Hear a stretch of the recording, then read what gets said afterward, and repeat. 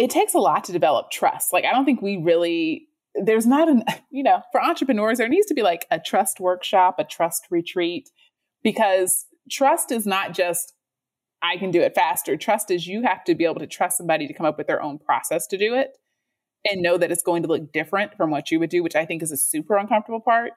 I think it's also my golden rule about entrepreneurship. You have to really, really, really, really, really, really, really, really, really, really, really, really, really add like 1,000 more reallys like people.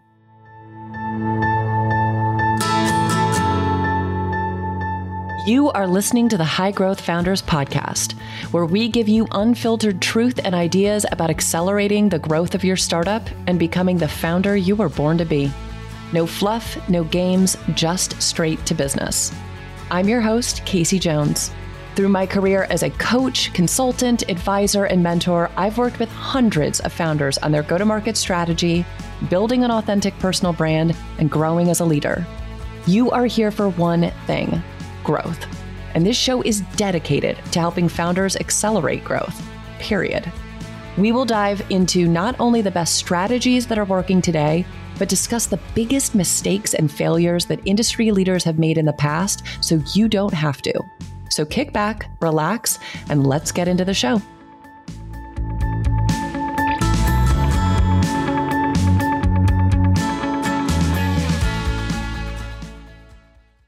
Holy shit, y'all. This interview is straight fire. Kenzie Biggins is fascinating. Her energy is absolutely electric. But more importantly, her business and what she has built is seriously impressive. And the story of how she did it is fascinating. And she dives into some of the decisions that she made and some of the really incredible things that happened as a result.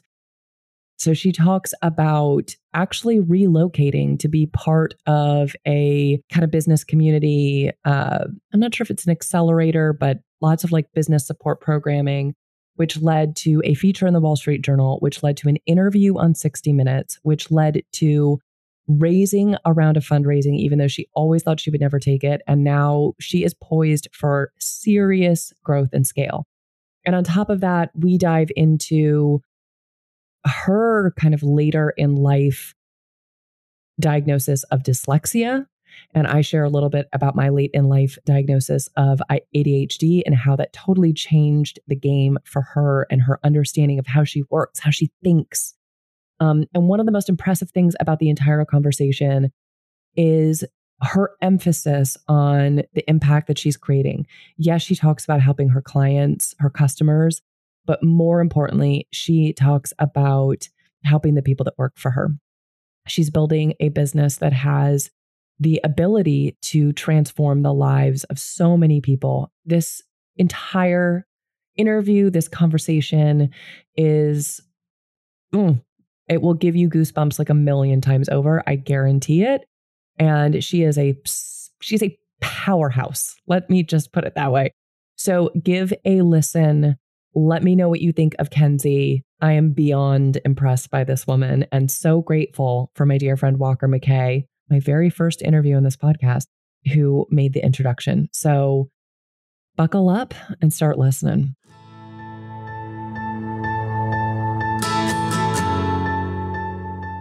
Kenzie, I am so incredibly excited to have this conversation. You and I have been kind of planning this for a while, and all it has done is like amped up my excitement and my intrigue, especially because when you and I talked, I think it was like a week after your 60 Minutes kind of interview feature.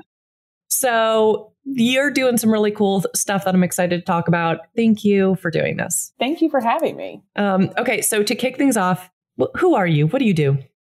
Who is Kenzie Biggins? No, I mean, so I am the founder and CEO of Worksby, which, in EOS terms, which I'm sure we'll talk about during this conversation, which is the entrepreneurial operating system, I am our visionary.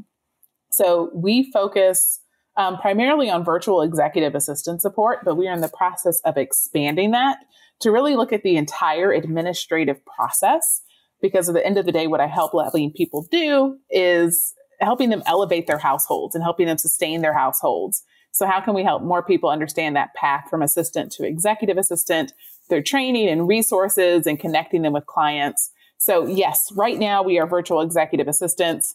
In the very near future, we are your exceptional administrative solution. Ooh. I feel like you've been practicing that, and that is good. Exceptional administrative solution. Yes. Oh, like that's good. And as someone who is like a miracle that I'm like as organized as I am, because I am just not an organized person. I am not an administrative person by any stretch of the imagination. That sounds like, I don't know, like manna from heaven. It's like, that's like music to my ears in such an amazing way. So I'm excited to kind of dive into where all of this came about and your background, especially as a visionary, how you figured out how to do this. Yeah, it doesn't make sense, but it all came together. So yes. which is amazing. Okay. So before we get to all that, because we're going to get to all that, we always start these interviews. The whole theme of the podcast is like, we learn from the hard stuff, not the easy stuff. Tell us a story about something difficult that you went through, some adversity you faced, some challenge you dealt with that ultimately like kind of unlocked the growth and the progress that you've experienced, Miss 60 Minutes. There's so many things. I mean, I feel like people probably talk to you about people all the time, which we could talk about that. They talk about money and funding. We can talk about that. But I think my big thing was learning to appreciate and value the way I think and process things. So the hard thing for me, I did not learn until I was 39 that I'm dyslexic. And I learned it. So I sit on the board for the Atlanta Speech School, which shout out to them. They're amazing. I went there when I was young because we knew that I had problems with speech pattern. But the speech pathologist I had was a visionary in her own. And between her and her mentor, they were able to figure out that dyslexia was a spectrum and not just how we saw words on paper. So they were able to identify these children and be like, oh, they're dyslexic, but don't know if we can really put that out there because that's not how the world qualifies dyslexia. So very thankful that I had that early intervention, later joining the board, figuring out that like, oh, I too am dyslexic, but it opened up my mind because for so long I was like, why do I think so differently? Like, why do I come to these conclusions different from everybody else? My outside of the box thinking, which as an entrepreneur, as a visionary is highly appreciated. But when I was in corporate settings, like it would have been appreciated. Well, if I had encountered enough people who were like, we're going to elevate you to the top because you think differently. And I had leaders doing an internship in grad school who were like, we get it. You think outside the box, you tear down all the walls. Like, let's talk about this. How do we take this to the next level? But most corporate environments don't always appreciate that. Especially early in your career when your job is to follow the rules, not break them. Right. And then also people don't talk about the fact that it can freak out your employees. Like as an entrepreneur, when you're processing through things and your brain is like 50 miles down the road and they're like, how did she get there? What am I missing? What didn't I do? Even starting a company, Worksby was started under a different name in 2013 initially. So, imagine someone coming to you and talking about virtual executive assistants in 2013. Seriously. You are a trailblazer. So yes, I would say my tough lesson has been getting comfortable with how I think and not making excuses for it, but bringing my whole self to the table no matter what, and not letting anybody make me feel like I need to shy away from my power, which is coming up with the creative solutions and helping people think beyond the limitations of where they are. Oh my God, I love everything about this. And so I have a similarity because I'm one of the many middle-aged women that during COVID realized, I think I have ADHD. And it was one of those things where as I started to go down that path and the more I started to learn, the more like the pieces started to come together. Like I started to connect the dots of, oh my God, that's why I was like that. That's why my entire kind of education, I would kill it on essays and exams but never turn in any homework.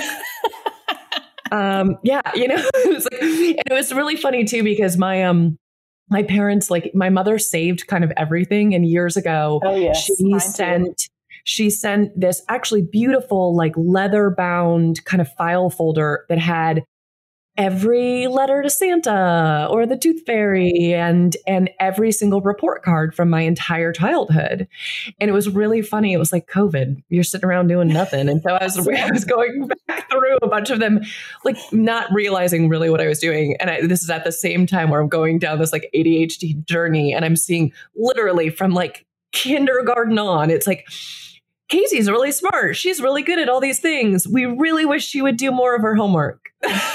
I was like, oh, okay. But I think it's interesting. I talked to a lot of women entrepreneurs that had a very similar thing, where what makes us excel and what is our advantage when we are entrepreneurs or when we are senior executives is what made it really hard to be happy and to thrive for any extended period of time in corporate America, because they might love your out of the box thinking in the very early days. And then when you start to direct your out of the box thinking at things that they didn't have on their list or at them, they start to be not so pleased with it. I think it's also the limitations.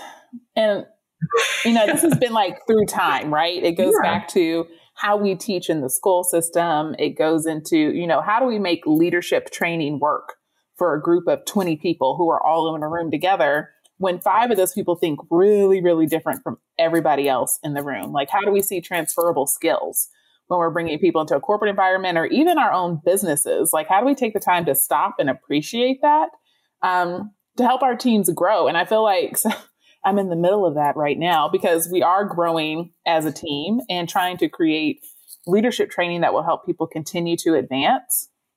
But it's like, how do you address everybody in the room and really make sure that they understand what's happening and they're receiving the lesson? And like every single person is receiving the lesson where they are in that moment, and that we're meeting them where they are so they can advance as a leader. And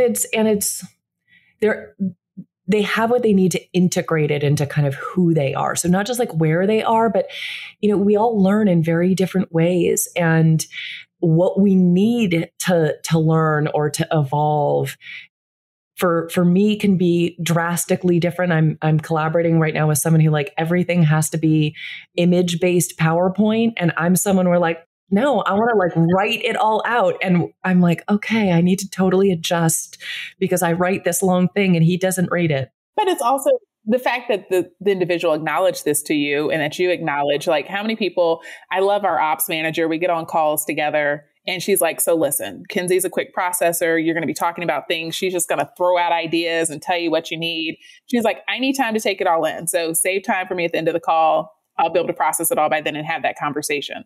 But we don't create enough spaces where people feel comfortable saying that up front, because everybody's expected to be a Kenzie, but realistically, very few people are quick processors. Yeah.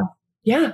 And I think it's also, I think you're exactly right. It's the time and the space, but it's also giving, especially younger employees, the tools so that they can have that self-awareness. Because I'm sure, it sounds like you and I are really similar in this. Like we knew we were different. We knew we were different in different ways, but we didn't really understand how or why and have sort of the nuance to be able to adjust how we think about it ourselves, let alone explain it to someone else. And when you get to that point, like, it's really satisfying being able to help someone else figure that out for themselves. I remember a math teacher who was awesome in high school, who, funny sidebar, years later, I'm back at my high school talking about entrepreneurship. And he like comes in the room and he's like, "You're okay. You made it." And I'm like, dang, you all knew that I had an issue and nobody could tell me. But I remember him telling us one time sitting, it was our senior year, and he was like, life is almost like this repetitive version of high school. The same lessons and things keep happening over and over again. The number one, that is super true of entrepreneurship, because it's like, you got to learn who the bullies are. You got to learn who's there to help you. You got to learn who's talking trash behind your back, all the lessons all over again, over and over and over again, Lord. But it's the same thing. I feel part of the reason I feel like it's repetitive is because of the way, I know you did not ask for all this, but how the education system has been modeled, and that teach to test model. And when do we get beyond that to embrace everybody's unique ability? So if we're not doing it at a young age, how do we expect corporations to automatically be like, you know what? We're going to train to unique abilities, or we're going to place in positions based on unique abilities. I mean, we're getting there. We're using the entrepreneurial operating system. It's very much based on an accountability chart, unique abilities, those things. But, the time and energy that it takes also to get there, and the uncomfortableness of being the leader and being like, okay, we're going to figure this out, y'all. It's much easier for people to default to where they're comfortable. Absolutely. And you're exactly right. Our world is not structured that way. And it's interesting. I was really fortunate growing up. I went to private schools until my junior year of high school. And so I did really well in school because they didn't really care. They cared more about how I was learning. And so they didn't stress over the fact that I never turned in my homework. They were like, well, she's learning. And so I still got good grades. And then the moment I went to public school, where grade was completely decided on homework. Yeah. And these on memorization and things like that. And my grades totally tanked because I didn't, it didn't take, and it took until I was 38 before I was like, oh, that's why that happens. I didn't get that. I thought I was just really lazy. It's not. Okay. So now I'm really curious. Break down EOS for us. I know there's so many layers to it, and I know we could talk about it for literally hours, but give us kind of the quick and dirty of what is this model? And I'm also really curious sort of how you discovered it and started to kind of make these changes. Because that's where I was going to start. So perfect. So I was sitting in a WeBank presentation, which is a Women's Business Enterprise National Council. It's a mouthful. And they were doing a specific workshop for Black business owners, Black female business owners. And an EOS implementer was on, and she was talking about all these things about EOS. And, it's only an hour that she was talking, which, to put it into context, it takes people years to actually implement EOS. So she's talking and I'm listening, and it's kind of, it's that hamster wheel of being an entrepreneur where you're like, I know I need to figure this out. I know there must be a way. Why do I keep getting stuck on this one thing? And she's talking about this stuff. It's all about solving those problems. And I'm like, okay. Wait, is she talking to me directly? Or are there other people here? So at the end of the call, she was like, if you want to learn more, call me. And I immediately called her, I need to understand more, because a lot of what you're talking about is where I feel like we are stuck. Now, let me give this disclaimer. So I feel like a lot of people read the book, they hear an implementer give a speech and they're like, oh, just going to go out and do it and figure it out. I can do this on my own. I get it. Right. Yeah. I am a huge advocate for get an implementer, because there is so much hard work that has to be done in order to make EOS work, that if you don't have somebody holding you accountable on a level that nobody wants to be held accountable, you're never going to get all the work done. So it's doing things like digging into your core values in order to make every single company decision. So how dedicated are you to your core values? How dedicated are you to your niche of what you do? Do you understand the passion behind your business in order to make every driving decision based on that? All the way down to, I was our second or third session. We're going through our core values. There's this whole thing. It's a people analyzer, and they talk about get it, want it, capacity to do it. We're going through and we're rating ourselves as a team. We're rating our EAs, the easy stuff. And then it's now rate your clients. And it was wait a second. Wait, what? And then it was like, so of these, like, who are your top two? Who are your bottom two? Okay, here you go. Well, why are they your client? Well, they're paying us. What do you mean? Why are they your client? You know, if this EA is your bottom EA, like, why are they your EA? And we had to make some tough decisions. And to have Shay, who is our implementer, sitting there challenging us and saying, so what is the time and like mental capacity and stress that is taking you for these bottom two clients who don't line up with any of your core values, and they don't get it, want it, or have the capacity to really take on and build a relationship with an EA? I mean, that's the tough kind of question or questions that we all need to be asking ourselves, but they're the hardest ones. And even when I mean, how many conversations had you had with yourself or with a friend who also has a business where you're like, oh God, I hate this client. They're so difficult. They're really a terrible client. Ha ha ha ha ha. And then you don't do anything about it. Like, but they're paying me. But they're paying me. So I'll figure out how to do it. And I think a lot about, I love that book, Essentialism by Greg McKeown. And one of the things he talks about is he's like, the more you do the things that are like okay fits, the less time and space and energy you have for the things that are perfect fits. Yes. And I mean, that's part of it. So, having those tough conversations, doing that tough assessment, it all of a sudden frees up space to start noticing things that you never noticed before. But then it's also like, oh, well, crap, now I got to take accountability for that because I see it. Like now it's this blazing red flag in front of me. And am I just going to act like nothing's going on? Because now it's not just me involved. I mean, we went from we had like 3 people running WorkSpeed as a whole. Now there's 10 and there's a whole leadership team, and they will call me out on my stuff. We were actually on an EOS session yesterday, and we were talking about bringing in a contractor to do product development work for us. And our business development manager was like, well, when are we interviewing her? Like, did you skip that part? We need to talk. And I was like, thank you. Thank you for calling me out. It's not just me anymore. There are multiple people here. Yes, we need to talk about this as a team. But it's the freedom of, number one, the number of entrepreneurs who I talk to who are like, oh, I want to learn about your business. Like, how do I get in contact with you? And I'm like, oh, actually, not me. You want to talk to Dylan? He's my business development manager. His team will take care of you. And the number of entrepreneurs are like, oh, that's a real thing. Like you don't have to do sales anymore. Like, oh, that's it. Right. I mean, that alone, that's a big deal. And I think it's also, look, I would say the most common sort of challenge that I see with especially service-based entrepreneurs. And frankly, I hate to say it, but especially women, we suck at delegating. Well, let's break that down a little bit more. I think there's two components. There's a bunch of components. Break it down. I think the two big components are, one, a lot of women start doing jobs because they're doing something that they love and turning it into a career. I've never been an EA, so that definitely helped me in this process. Like I was never going to be the EA.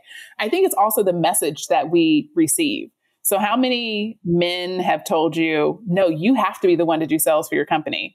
And then you turn around and look at their company, they don't do sales at all. And you're like, 100%. 100%. I think on top of that, we wind up getting into this mode of like, I will talk to people that oftentimes you think that, okay, someone's bad at delegating because they like the control and it needs to be perfect and they worry about loosening the reins. But it's just as common that they think, well, I can do it so quickly and it's such a minor thing. So I feel bad asking someone else to do it. And so you get in these like people pleasing dynamics. You get in the perfectionism. I mean, there's all kinds of things that kind of feed into it. And so often we wind up in these positions where we are doing tons of things that we should not 8 million jobs. I mean, before EOS, I was doing so much. And as we worked through EOS, people were like, how are you doing all this before? Like now there's like 8 of us doing what you were doing literally by yourself. So part of that too is it takes a lot to develop trust. Like I don't think there's not for entrepreneurs, there needs to be like a trust workshop, a trust retreat, because trust is not just I can do it faster. Trust is you have to be able to trust somebody to come up with their own process to do it and know that it's going to look different from what you would do, which I think is a super uncomfortable part. I think it's also my golden rule about entrepreneurship. You have to really, really, really, really, really, really, really, really, really, really, really, really, really add like 1,000 more reallys like people. Because everything you do is about your relationship to people working in your business, people as clients, because you're not selling to like a piece of paper, you're selling to an individual who's buying a piece of paper, and just the complexities of like human emotions and just so much. But trust, it's how you build trust. And I think you have to like people. You also just have to have a natural sort of curiosity about people. Because I think the other thing that is really hard about it is, you've talked about this already, how do you figure out how someone else works, how someone else, like what makes them tick, how you can put them in a position where they really shine and they excel in their role in a way that makes your business better, versus giving them a role because like you need the job done and you kind of pass it to them, and then they don't really do it the way that it needs to be done. And everybody, they feel like shit. You feel sort of pissed off or frustrated. And it's this really difficult conversation. And you've got to have that trust, that relationship, that self-awareness, and help them with their self-awareness and their communication. It is the greatest, most challenging relationship communication, like accelerator in human existence. It's that other piece of too, everybody is not you. Because I think lots of times entrepreneurs, we set out looking to clone ourselves, which is just really not possible. And then people fall into that like, oh yeah, I can be your clone because entrepreneurship looks sexy, but we all know that it's not in any way. Like it's just not. It's not people. If you're thinking about being an entrepreneur, come talk to me. It's not sexy. You don't sleep. We just don't want y'all to know how busted we really feel. So we button it up and make ourselves look fancy. I think it's that piece. And it's also acknowledging that not everybody, I mean, I was literally just having this conversation with one of our team members. Not everybody has the ability to make the high level decisions. Not everybody can you give one idea to, and they're going to take it and carry it to like the next, town over.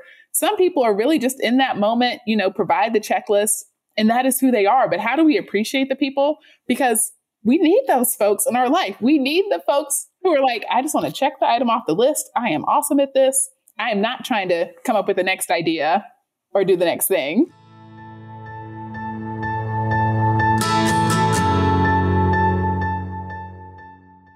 When I work with startups and their founders, it's usually because they know they could be growing faster and they need some help to make it happen. Almost always, my first step with them is to take them through my growth audit process to diagnose and then help them fix the problem. But I can't work with everyone, and I still want to help every founder grow. So I've created the Growth Audit Quiz, which asks you some questions about your business and your process of turning a stranger into a loyal, happy customer to help you identify where you have the greatest opportunity to take a big leap forward. So go to abetterjones.com/growth audit and take the growth audit now.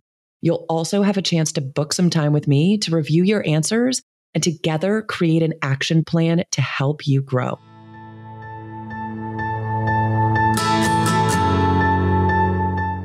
Absolutely. And I think it's also, it's not just like, I don't know, how do we be okay with it? It's like, to your point, how do we freaking celebrate it? Because the work doesn't get done if you don't have someone who's a doer to do it. And we need those people. And sometimes we sort of, as visionaries, like we get really excited about that stuff. And it can make the doers feel left out. Mm-hmm. Mm-hmm.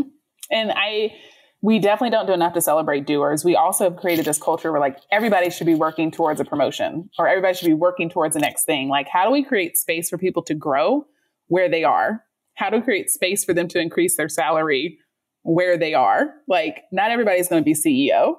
Yeah. And you still need people to do the basic functions. Right.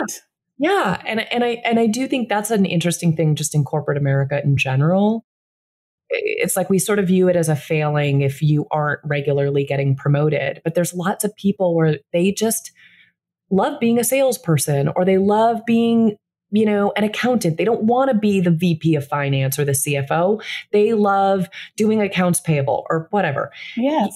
And we don't celebrate it. We don't appreciate it. And we almost belittle them for not moving up in the world. But I mean, it's so many opinions there.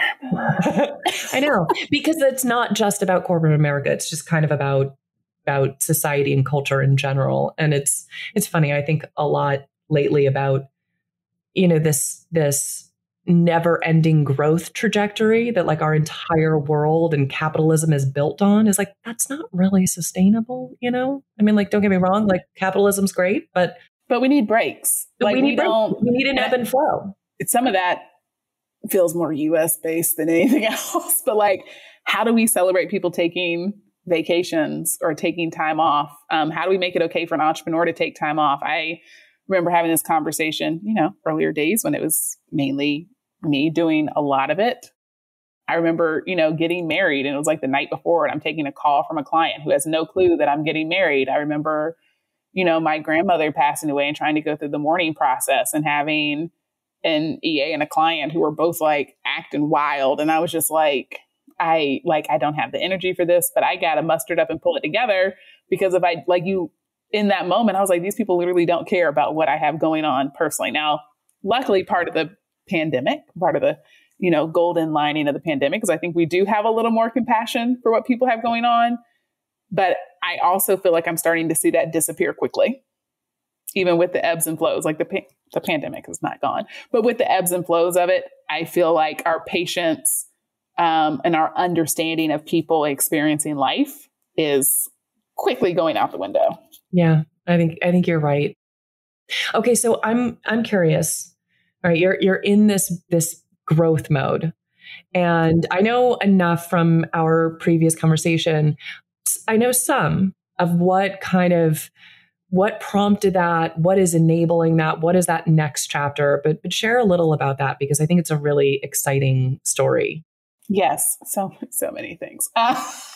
So I, as a Black woman, moved from Atlanta, Georgia to Greenville, South Carolina in 2017, which I get lots of crazy looks about. But I moved there specifically to grow my business. They have an accelerator specifically for minority-owned businesses. And I was just like, you know what? Let's take a chance. You can always go back home. Let's figure this out and get it done. And everything that Greenville committed to me, they have been doing for me. So, business coaches, resources, connecting me to people. But then, during the pandemic, the Wall Street Journal reaches out and they're like, hey, the Greenville Chamber gave us your information, and we're talking about where people are moving and, businesses that are poised to grow in the pandemic. So, okay. The next thing we know, it's a front page story and like my pictures in section A of the Wall Street Journal. And it was like, oh, like, okay, all right, this is different, but hey. And then several months after that, all of a sudden this email comes through our system and it's like, oh, we're trying to find Kenzie Biggins. We're the producers for 60 Minutes. But it was one of those things where, my team was like, you're like, is this real? Right? Is someone trying to like scam us? What is this? So when they ask for your social security number, like right afterwards, right? No. When they tell me I need a deposit before I show up for the recording, that did not happen. But went and I was like, okay, let's respond to this because I'm not sure what this is. And it was actually 60 Minutes. And they were like, we discovered you through the Wall Street Journal article. But then I found out they also had a conversation with the chamber about me. And the chamber was like, absolutely talk to Kenzie. And one, the Oprah effect is real because life got crazy. Now, let me say this. I love the fact we were featured. I would not take that away for the world. I love the fact that they really featured one of our EAs telling her story, through the pandemic and working virtually. I think that spoke volumes to the world as far as thinking about how we work and how we value people. Our niche and core values of what we do, we want to help people do what they love. Right? We're helping people thrive. So it really told that story. So along with all of the people reaching out to become EAs, along with people reaching out to become clients, I started getting these messages that were like, hey, have you thought about taking on investment? And I had always been like, heck no, we're not taking on investment. Like, we're going to grow this thing. We're fine. Pish posh, investors. And part of that is just feeling too, once again, I'm going to say, being a Black woman, it's an interesting journey. One, the questions and things like, and I mean, in the articles say it. It's one thing for the articles to say it. It's another thing to experience it. So like, most people don't trust the financials of Black women. Most Black women never get VC funding because they can't get enough friends and family money in order to take that leap. Or if we do get VC funding, it's not above $1 million because we have not been able to take that initial leap. And there's just a high distrust of Black women and our abilities at this level, which is very disheartening. So I was like, no, I'm not raising money. I have no desire. That sounds horrible. I am good. But you get the question so many times, you start to say, well, should I consider this? And I was actually listening to How I Built This podcast. And it was, what's the name of their company? They do book reviews. They sold to Amazon and Goodreads. Yes. And he made the comment that, we had people offer us money and we always said no. And then they had a moment where it was like, I think it was an advisor, somebody told them, if you're going to look back in 5 years and think to yourself, I could have been here if I had taken that money. And I was like, oh, crap. Like, I need to think about this. I need to look into this. And luckily, I have some amazing advisors that I reached out to that were like, do you feel like you can significantly grow your business if you take in a little bit of money beyond where you would have? And one, it was amazing advisors. Two, it was getting connected to like the friends and family pool of people who actually could write me significant checks to help us move along. So we're in the process of wrapping up that round of investment, but that's all happened very quickly. I mean, lots of times people are raising money for years. We really started raising money officially at like the end of February, maybe early March. So we're wrapping that up in the end of July.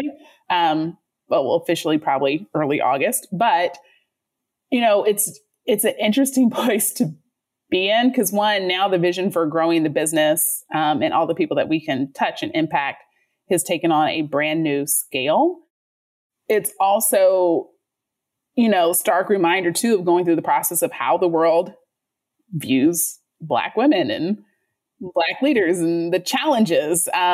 So yeah, I'll definitely have a book to write one day, but it has been a journey. And I hope that I'm able to pass it forward one day and really have a focus on investing at the friends and family level, because that's where, until the financial model out there for investment figures it out, which I think maybe a generation or two, I can at least stand in the gap and help other women. Yeah. And I think, look, you bring up a really, I think probably like the most important point and one that gets glossed over all the time is, and I have a friend who, she has an e-commerce business and she got kind of advisors and mentors to connect her to a bunch of really successful like e-commerce related founders. And I think she interviewed, I don't know, it was maybe 20 and really asked sort of what about their process. How do they achieve this success? Every single one of them talked about their friends and family around. And the average number out of all of these interviews she did was $70,000.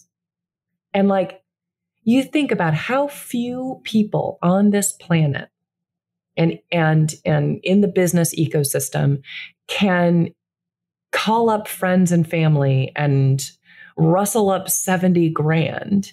Well, and really it's a lot more than that. Because when you think about what you need to even get to a Series A, like you're talking north of $1 million usually. And it's also that idea of, did they take in that 70,000 based on an idea? Because that's the other part of it. Black women are expected to have like a fully fleshed out business that's making money and doing all these things. And most of the time, the Black women that I've talked to, they have that, but the investors that they talk to don't really understand the market that they're going after. So it'll be one in particular that I'm remembering. She was basically wanted to build a LinkedIn, but for salon workers, hairstylists, nail techs, all of this. Every single investor she talked to was like, no, they'll just use LinkedIn. I would have used it when I moved to Greenville and I was searching desperately for someone to cut my hair. I mean, I think about it. I have so many friends. I think about a friend in particular where she had an amazing business idea, could not get anybody to fund it. You know, fast forward 6 years, I'm watching a white male pitch the exact same business. People are throwing money at him, and it's not nearly as fleshed out as everything she put together. And like, you know, I wanted to be happy for him because of the situation we were in, but inside I was like literally seething, like he doesn't even have like a fourth of the idea and concepts that she had figured out, and she could not get any money. That is the full business version of being in the conference room. And as a woman, you say your idea and it's like crickets. And then 30 seconds later, a dude says the exact same thing. And everyone's like, oh my God, that is so smart. Oh yeah, that happened to me in corporate America. Oh, all the freaking time. Yeah. And I think that's the thing. It's women in general. For Black women, it is significantly worse. But women in general, they've shown it. Like they've done studies all over the place. Men are promoted, hired, given opportunities based on potential. We are given it based on experience. And so if you are doing something new, you are doing something you've never done before, they just don't believe that you can do it. And it's interesting because I also think there's the dynamic of, because there are a lot of issues. Well, for the people of color community as a whole, there are a lot of issues, but I think there are different ways of holding back, right? So it's interesting because Black women, I feel, are, you know, uplifted because we are getting degrees at a higher rate. We're getting advanced degrees at a higher rate. So we are finding ourselves in these spaces because we're like, well, we've done all the things you said we needed to do to be here. So we are here now. And then it's like that whole, like, how do we control the narrative now that they're there versus, you know, with other groups, especially I think about Black men sometimes, like, how do we control the narrative from an access of like how degreed they are, other things. So it's almost like Black women are like, okay, challenge accepted. Here we go. But I've also, you know, yes, I'm someone who has an undergrad and a master's degree, but I also think we need to get back to celebrating people who have the skill sets, especially being in the EA space. Like your best EAs don't have a college degree. They've been doing it and it's experience. There is no college degree to be an EA. So when we have clients show up who are like, oh, well, I want to know where they went to college. And we're like, that does not matter. That does not matter. Yeah. That misunderstanding, right, of when we talk about before the whole school system and how things move forward. Like, how do we celebrate people actually bringing their unique abilities to the table? And look, this is something that I really appreciate how you talk about your business, because you don't actually normally hear this. Everything you have said, when you talk about the passion of what you're doing, the impact of that you're creating, all the rest, yeah, okay, you've talked a little bit about what you do for clients, but your big emphasis is on what you do for the people that you hire to be EAs. And that is a complete, like, that's not typical. We normally, as business owners, focus on like the clients, and I know because I've also talked to people that have worked with you. You deliver an incredible experience for your clients, but I just want to call out, it is really different, and frankly, it's really inspiring and motivating to hear you bring that passion to the people that work with you and for you, not just the people who pay you money. Yeah. I mean, I feel like a lot of entrepreneurs get that backwards, in my opinion. My graduate thesis was actually from Savannah College of Art and Design. I did my master's in luxury and fashion management. So I wrote my thesis on improving the American economy through the production of luxury goods. So how do we take a highly skilled labor force and connect them to meaningful work to sustain their households, which is what we are now doing. But I don't think we, as a country, put enough celebration behind the highly skilled person, right? Like, yes, my clients need someone who is going to help them perform at the highest level so they can grow their business, so they can focus on their core roles and values and, responsibilities of what they need to get done. But if we can't celebrate the person who's actually able to help them achieve that, and if we can't pair them together in a meaningful way, I mean, a lot of what we do is pairing the client and the EA. And it's always interesting when we have, and let me say this too, with EOS, we have improved this. We do a lot more to assess clients coming in the door than we used to. But like the client who the EA fires them because the client does something super disrespectful to them or asks them to do something unethical. And the client's just like, well, they're my EA. They just need to do it. And we're like, no, this is a human too. Like, these are humans. These are highly skilled humans who are helping elevate you and take you to the next level. Why would you not want to celebrate them? Because they're doing what they love. And by doing what they love, they're allowing you to do what you love. Yeah. And look, it goes very much back to you've built a business and a system and a process and a culture that is really driven by values, not by money. And like, yeah, you're clearly doing fine in that category. But it is first and foremost about like what really matters to you and where those values lie. And that I know that creates a different experience, obviously for the people that work for you, but also for your clients and that experience. Because when you get to work with a vendor or a partner who shares like real meaningful values, it's a completely different kind of working experience. And I mean, if we all take a moment to sit back and evaluate the companies that do that consistently, we'll notice a difference. I mean, think about Southwest Airlines. Like, think about places where you go, big and small, that really celebrate the people that work there, where you can tell there's a culture. I remember actually doing the pre-interview with 60 Minutes, we were talking a lot about culture and, all this turnover that people are experiencing with the big quit. And I was like, well, when things aren't aligned to a culture and people aren't bought in and rallying around that culture, how do you reactivate them? And they were like, is there a way for people to fix this? And I was like, honestly, after you hire 3 people, I don't know.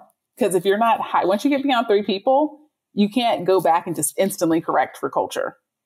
Because then it's kind of beyond your hands as far as who all's being hired by the company. So if it's not aligned out the gate, how are you going to align it? And the tone you set from the very beginning. I mean, culture really is, we love to think of it as this grassroots thing. It's a top-down thing. And yeah, the grassroots efforts are going to bolster that and spread it and make it that much more powerful. But it's, in the companies that I've worked for, it's always the person at the top, the person who's building that team that lets you know, hey, no, this is how we do things. This is how we are. This is how we treat each other. And that sets the tone for everything. And you can't, to your point, you can't do it retroactively. And you also can't be like, oh, I guess we have to fix it. Let's now pretend to be like this. If it's not authentic, if it's not real, it's not going to freaking work. And I mean, so my slight soapbox too is entrepreneurs also need to be accountable for building cultures that are authentic to them.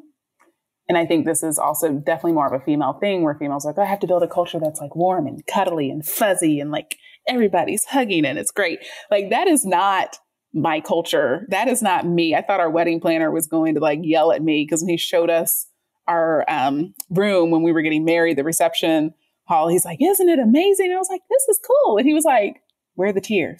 What's going on? Like, what's happening here? I was like, I love it. He was like, are you sure? I was like, no, I really do. And he was just like, okay. But I mean, that's me. I'm not like, we all have to sit and have trust circles and hold hands and pass a teddy bear around. Like, I'm like, okay, honest accountability, executive mindset. Let's dig into the hard things that actually matter to our team and to our clients and to driving us forward. Oh, okay. Oh my God. We have covered so much ground. I appreciate this so much. This is like one freaking knowledge bomb after another. This has been so good. All right. I also can guarantee that at least one person, and I'm sure it's going to be more, listening want to know how to work with you, how to get in touch. I mean, who knows? Maybe it'll be another interview or something.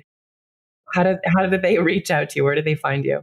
So our website is the best place, worksby.com. We have our contact form there to get in contact with us. If you want to set up a call to learn more about our services, you can do it there. If you want to learn about being an executive assistant, you can see everything there and apply there. Everything that you need to know, and as far as contacting someone, would be through our website. So worksbee.com.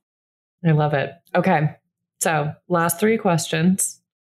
First one, what's something that makes you grateful to be a founder? The people that I get to touch. So I say my greatest joy is also my greatest stress, which is helping, support these households and helping celebrate people for being amazing executive assistants. Like, that is what I am most grateful for. When we originally started the company, it was on the heels of the Great Recession. And the first woman, Mary Lou, who came in to be interviewed, who is still with us and still with our very first client, when she walked in and told us her story of everything that she had been through during the economic downturn, like, it still makes my hair stand up. I'm like, this is what it's all about. This is why we're here. This is the impact we have, the ability of the impact we have to make on someone's life. So yeah. I love that. I love that. Okay. I also have a feeling I know what the answer is going to be to this. So what is the resource?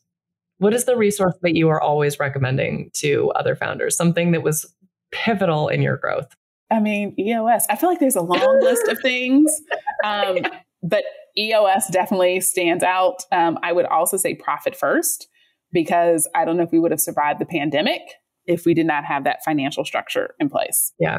Yeah. Okay. That's very good recommendation. And last but not least, if today Kenzie could go back in time and give 2012 pre-entrepreneurial Kenzie a piece of advice, what would you tell her?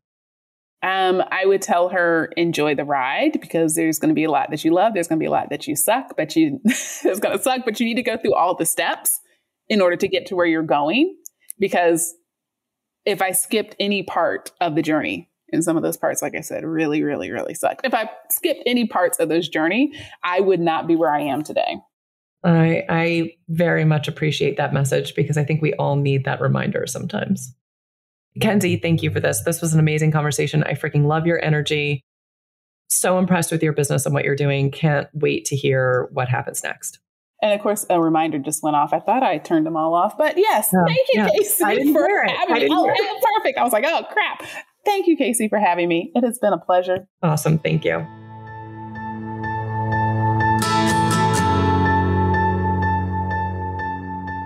I hope you enjoyed that episode on the High Growth Founders podcast. If you love what you heard, subscribe to the show of whatever podcast platform you're tuning in from. And look, much like this show, I love getting into the good, the bad, and everything in between. So please feel free to express yourself in the reviews of the show. And consider subscribing to the High Growth Founders newsletter by going to highgrowthfounders.substack.com. You'll get the show delivered to your inbox every single week, plus stories, insights, and actionable tips from my work helping founders accelerate their growth, and from my own journey, accelerating my own. Leaders are the best givers, and after all, we are here to learn from one another. So please, if the episode made you think of a founder who is leveling up in their business, take a screenshot and share it with them. Okay, that's all I've got. In love and growth, I am out of here. See you next time.